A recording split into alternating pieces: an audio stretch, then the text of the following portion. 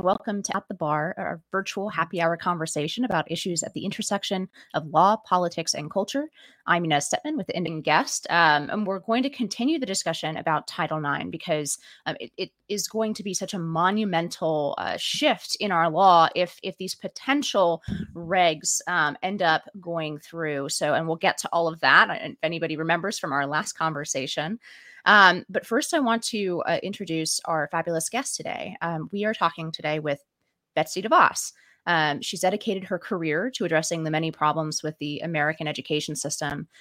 For more than 3 decades, she's been one of the leading advocates for educational freedom and choice, including as the former chair of the American Federation for Children, as well as the Philanthropy Roundtable, and culminating in her service as the 11th Secretary of Education under President Trump, an experience she has now written about, in addition to plenty of policy solutions in the education space, in her soon-to-be released book, Hostages No More: The Fight for Education Freedom and the Future of the American Child. She's also the mother of 4 and grandmother of 10, so she definitely has more than a little skin in the game of the future of American education. Betsy DeVos, thank you so much for joining us today on At the Bar. Well, thanks, Inez and Jennifer. It's great to be with you. After a little technical difficulty, I'm sure it's good to be with you.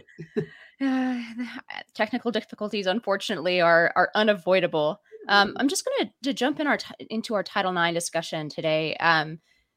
I think undoubtedly one of the biggest triumphs of your tenure as secretary was restoring some sanity to the Title IX enforcement process, right? Especially in the areas of free speech and due process.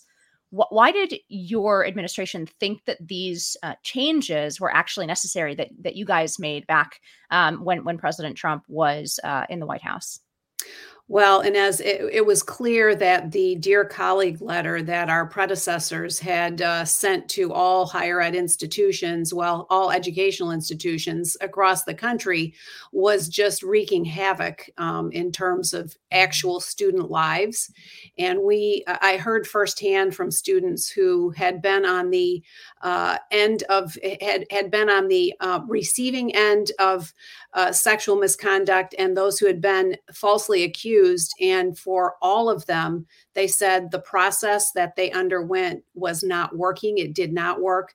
We know that there were hundreds of lawsuits filed after proceedings that were unfair, that didn't consider due process. And then in many cases, the accuser having to relive a lot of the pain of a previous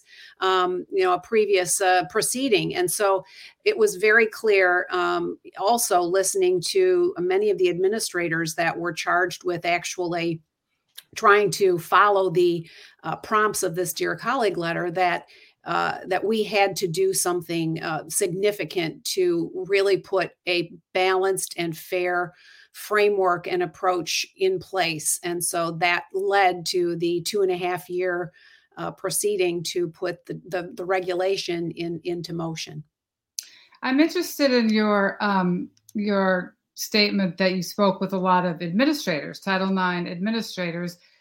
I have always believed that, as much as the Dear Colleague letter that was put out by the Obama administration sort of cemented this madness, that it was the colleges themselves, or at least certain people at the colleges and universities, that were driving the process, and that they themselves wanted the political coverage of the Dear Colleague letter, or to be able to refer to it as a mandate to justify something they were already doing. Is that analysis wrong? Did you find that to be the case? Did you find them to be willing partners in trying to establish a fair process? Well, I think that in many cases that was the case, that there was a bent and a bias that many Title IX administrators wanted to see bolstered to support, as you said, to support their proceedings and their method of handling. But there were a lot of others who really didn't find it very fair or very they felt that there were a lot of elements that were very wrong, and yet they felt that this letter, which didn't have the force of law, but in effect did, because the Office for Civil Rights really, held financial resources over their head, or investigations, or all kinds of the tools that OCR uses to really go after, offenders in their minds. And so it was, I think, very important. I know it was very important after hearing from a number of Title IX administrators, but more broadly, chief counsels for institutions, presidents of institutions. There were quite a few who would quietly talk to me and encourage us to proceed and to really go through the rulemaking process. Many of whom were, very reluctant to say anything publicly. But I know from many conversations that there were a lot of folks in the higher ed world that were very, very happy with the fact that we took the time, did the hard work, and really solicited a lot of advice and counsel and input from the widest range of individuals. I mean, it was the 120 some thousand comments that we had to respond to in the process, and so it was welcome, though it was not universally welcome. Well, I do think that anybody who actually read the regulations put out by the Department of Education in your tenure can see that they are very thoughtful, very even-handed, and for the most part simply restate or administratively codify Supreme Court precedent. There was nothing radical about it. It was just articulating for people who may not have understood the contours of sexual harassment law, what exactly it means, what exactly is required by universities to make sure that people are treated fairly, and that these claims are heard. So I thought it was very rational. There was a lot of pushback and hyperbole from certain segments, including some segments of the higher ed world who, Inez and I will recall very clearly, tried to stop the regulation from coming out on the grounds that we were in a global pandemic, as if that had anything to do with it. Right. They tried to use COVID to stop them from coming out, and then tried to use COVID as an excuse for not implementing. Right. Yeah. Do you think, I know it's hard to predict, but I wonder, had Joe Biden not won the election, whether those universities would be complying with these rules, or whether they would be surreptitiously, doing their own thing or fighting them or what have you. Well, I think for some institutions, no matter what happens, it's going to be a difficult progression to get them to actually follow the law. And these regulations now stand as law, have the force of law. And so, but then again, if they're very honest with themselves and they look at the hundreds of suits that have been brought, and I think about the suit that was in the, is it the fourth? The one that included the University of Michigan, where, they actually, the court's opinion, I think in some cases went further than our regulation did. And so, as long as the regulation stands as law, these institutions are going to have to enforce the law, the rule. And if they don't, individuals are going to bring cases that I think, they're going to have a hard time defending not following the regulation properly. As we look at these sort of media stories that have been coming out, one from the Washington Post initially, then from Politico most recently, kind of outlining what this current administration is attempting to do. And I really want to commend you here. You guys really did the sort of golden exemplar of what an actual notice and comment rulemaking procedure, APA procedure for putting out a rule, was. And I think that's part of the reason this administration has taken them this long to actually try to even start to undo some of the things that the previous administration had did, because you guys dotted your, I's and crossed your T's, and that administratively has made it harder for them to undo these changes. Nevertheless, we're seeing these media reports saying that imminently we will be getting a new proposed rule that will undo these changes on due process, on free speech and the contours of harassment, also on the definition of what sex means in Title IX. And I'm just going to pull up the language of Title IX that we're talking about here. So no person in the United States shall, on the basis of sex, be excluded from participation in, be denied the benefits of, or be subjected to discrimination under any educational program or activity receiving federal financial assistance. Somehow out of that sentence, it appears that this new administration is interested in providing essentially federal civil rights protection to any student who identifies as one sex or the other, and thereby, sort of obliterating all the issues that we're always hearing about in the news now, right? Whether, for example, female sports should be sex segregated, whether women have the right to compete only against biological women in the swimming pool or the track meet, or whether they have the right to privacy in some of these educational institutions to have single sex spaces, right? For example, in locker rooms. What do you anticipate these new regulations coming out are going to do?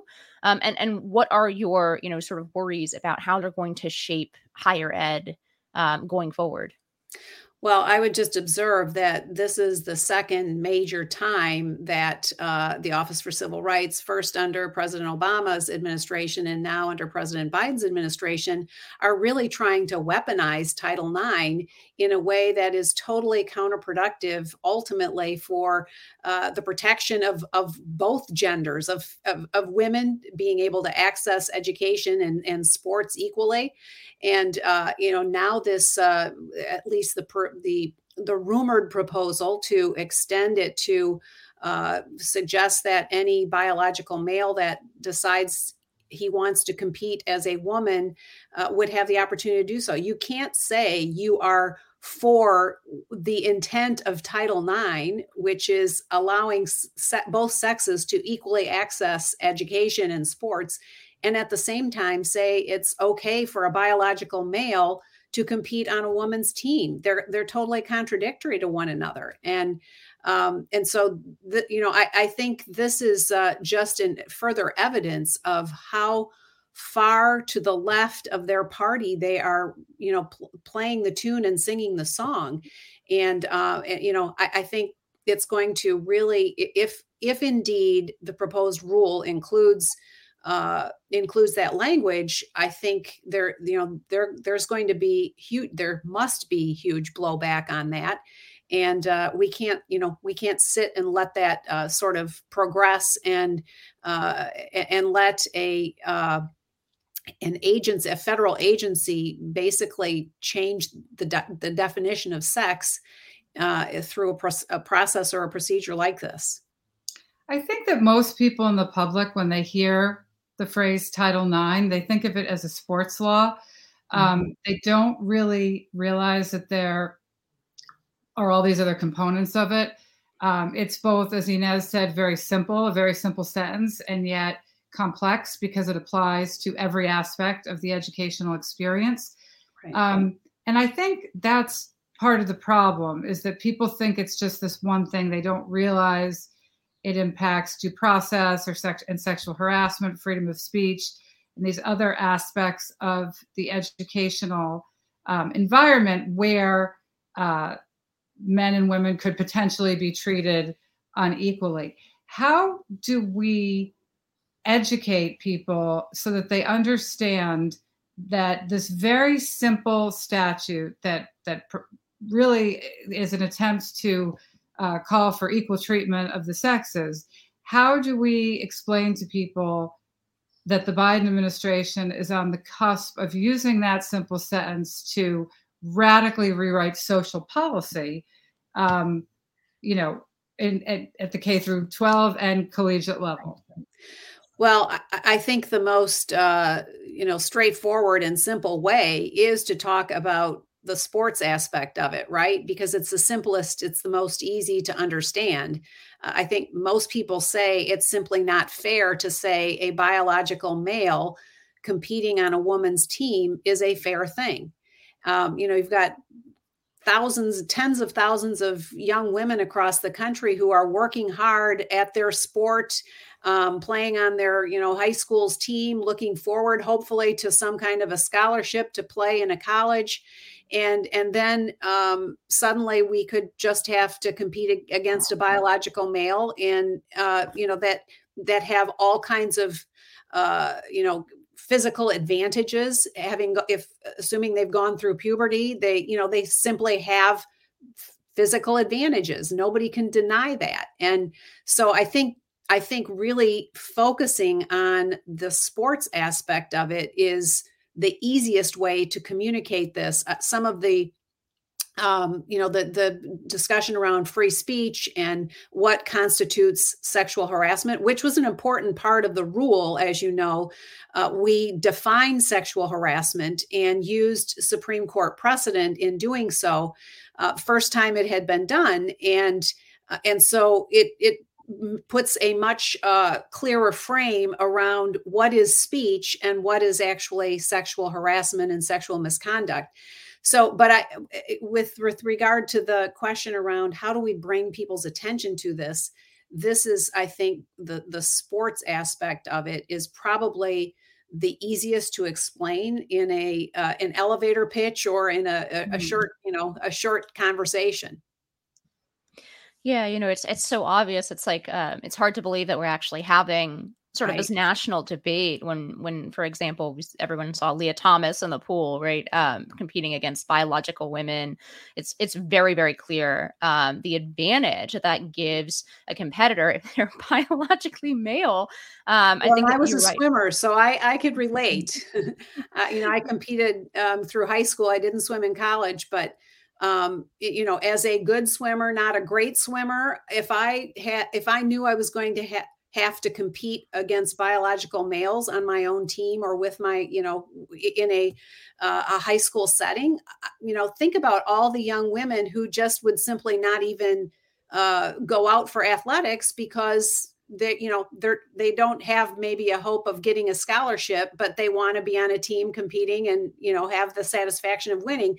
Well, it would be a real, I think, a real downer for a lot of young women who want to have that, have that experience, but to know that was something they were going to have to deal with. Yeah, we've actually had an opportunity to talk to a lot of these young women. And what I hadn't realized fully is the emotional impact that this has had on them, on the other Ivy League swimmers and NCAA swimmers that had to compete against Leah, because it wasn't just a question of whether they could win. That, was difficult enough, but to have themselves compared, as one mother told me, to compare their own strong bodies to an impaired male body was really devastating. To get up there and say, I have to compete against an individual who's deliberately reducing their performance. And that is the way, a strong, healthy, athletic young woman is supposed to compare themselves to that. And that somehow really devastated them, their self-image, their body image. And the emotional consequences, I think, really cannot be overstated here. We talk a lot about, inclusion and making everybody feel welcome, but nobody seemed to be concerned about, the emotional feelings and the inclusion of the girls that had trained so hard for so many years. Yeah, no, that's absolutely right. Mm-hmm. It's just one of the great ironies of this whole situation is that this law that was passed to ensure opportunities for women in higher education is now being used to take away a lot of those same opportunities. But while we still have you here, Betsy, I really wanted to ask you about something. In many ways, you were on the vanguard of what I would call these kinds of mob tactics, right? After your confirmation hearing, and then you were sort of going about the business of being the secretary, for example, visiting schools, and there would be mobs that would show up to yell and scream and protest everywhere that you went. So whether you were giving a political, anything remotely political or not, it was they were following you, like I said, to just random school visits when you were going around schools in Washington D.C., for example. Now we're seeing those protest tactics being turned against the Supreme Court justices right after this leak. And I was wondering if you had any thoughts about sort of being the recipient of these kinds of tactics, how this is going to affect not only political discourse, but the law, right? This is a legal show. We're talking about, the interpretations of Title IX. We're talking about legal issues. Do you worry that these kinds of tactics are going to really impact our ability to neutrally implement the law, for example? Well, I'm very hopeful that they do not, and that the justices, as we've continued to hear, that they are committed to following the law, and wherever that happens to lead. I know in my case, when I was faced with the opposition and the mobs in multiple locations, it was easy for me to stay focused on the fact that what we were doing, what I was doing to lead the department, was focused on doing the right thing for students. And it was really clear that a lot of the mob that was opposing me at every turn was more interested in a system or in adult issues or in not changing things, even though change is indicated by every measure. And so it was easy for me to stay focused on doing the right thing for students and continuing to advocate for kids, for students, for young people, for their futures. And I'm confident that the Supreme Court justices are also committed to the law and to their profession, to make sure that what the mob tries to sneak in and attack in ways that are very unseemly, that they will stay focused on their job at hand, and I have confidence that that will be the case. It makes it very difficult actually to teach students and young people how to debate issues civilly, right? And I worry about the impact it has on teachers in schools who might want to have their students discuss these issues, Right. And students have to be able to feel free to state an opinion or to argue a case from an academic standpoint without feeling that they're going to be mobbed by their students. So it's, the implications are disastrous for law, but also for education itself. No, absolutely. And I think the intimidation tactics and, the marching on individuals' homes is a bridge too far. And I hope that law enforcement will actually occur in this case and will, enforce the law that does say, justices are not to be intimidated. But I agree that the discourse and the ability to exchange ideas in a non-threatening atmosphere has been disappearing by the day. But I think we all here can be committed to modeling how we can do that, and to being, I think, to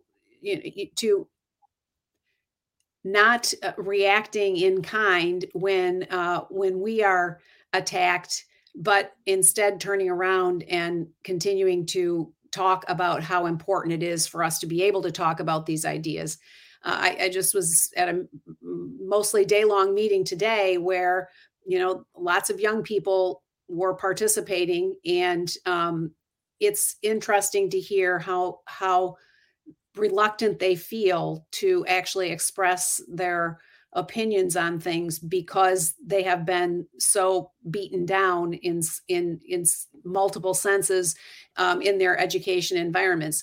Which brings me around to my advocacy for freeing students from a system that has tried to be one size fits all for over 175 years, and to a system of education freedom where the money for those students follows the students, and where we have a literally creation of multiple different kinds of education opportunities, and supporting teachers who need that same kind of freedom in an education setting to be able to do the thing they do best, which is help students learn.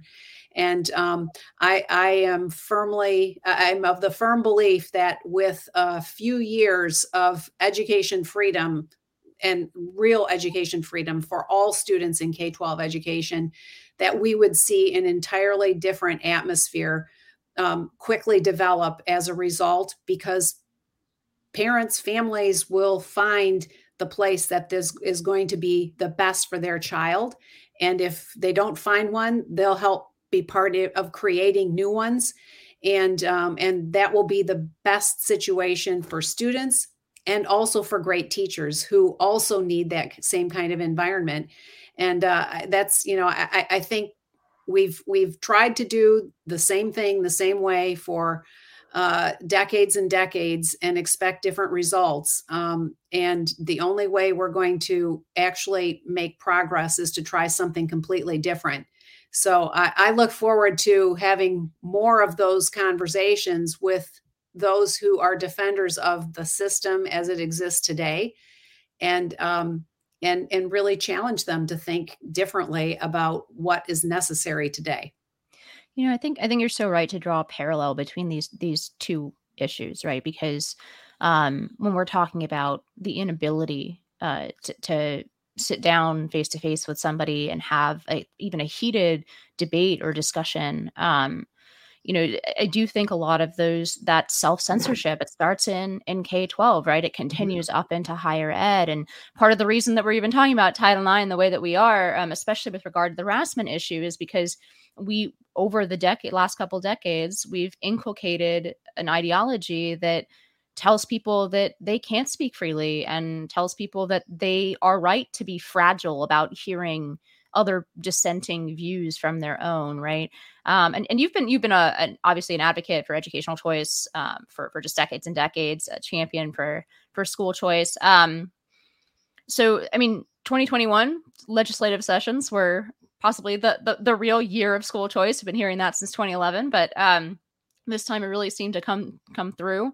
And before we wrap up here, I know that a lot of your book is about those solutions that do provide freedom and flexibility. Parents seem more engaged now than they have been since I started doing this ed work, right, 10 years ago. You have a longer timeline than I do. Have you ever seen this amount of energy behind school choice? And if not, why do you think that that's happening now? Well, no, there's never been this kind of momentum or energy, and it's happening for a variety of reasons, but all coming back to the pandemic and how kids were locked out of school for months on end. Kids who could least afford to be, who are the most vulnerable and needed to be in person in class the most. Whether it was mask mandates or whether it was seeing, parents seeing on the distance learning and what their kids were or weren't learning, and being happy or unhappy about, either of those situations. Either they weren't learning anything, or they weren't actually making progress, or they were observing curriculum that they were appalled by. And so it really is a confluence of all of these things that have awakened many families that I think thought their kids were doing just fine. And now you see at the school board meetings and in all other settings across the country, families have really started to find their voice on behalf of their own children to say, we need and want something different. And so I think that momentum is going to continue to build because the system is continuing to double down on protecting itself. And so I think we're going to see more legislation at the state level, a lot more legislation to allow freedom, to allow that, I use the metaphor of a backpack. kids use their backpacks to take the stuff they need for school each day.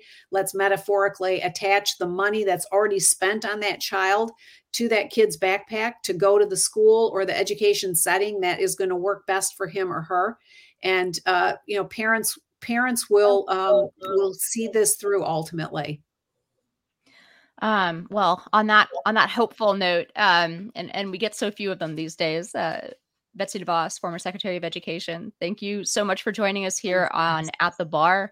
It's been a real pleasure to have you. And I just want to put out the name of your book once more for our listeners. Her book is Hostages No More: The Fight for Education Freedom and the Future of the American Child. And I believe it's released in June 21st. Is that right? 21st, but you can pre-order anywhere you like to buy your books. Great. I look forward to reading it. Thank you so much for joining us. Jennifer. Thanks, Inez. Appreciate Thanks it. for all of our viewers for tuning in for another episode of At the Bar. We'll see you next time.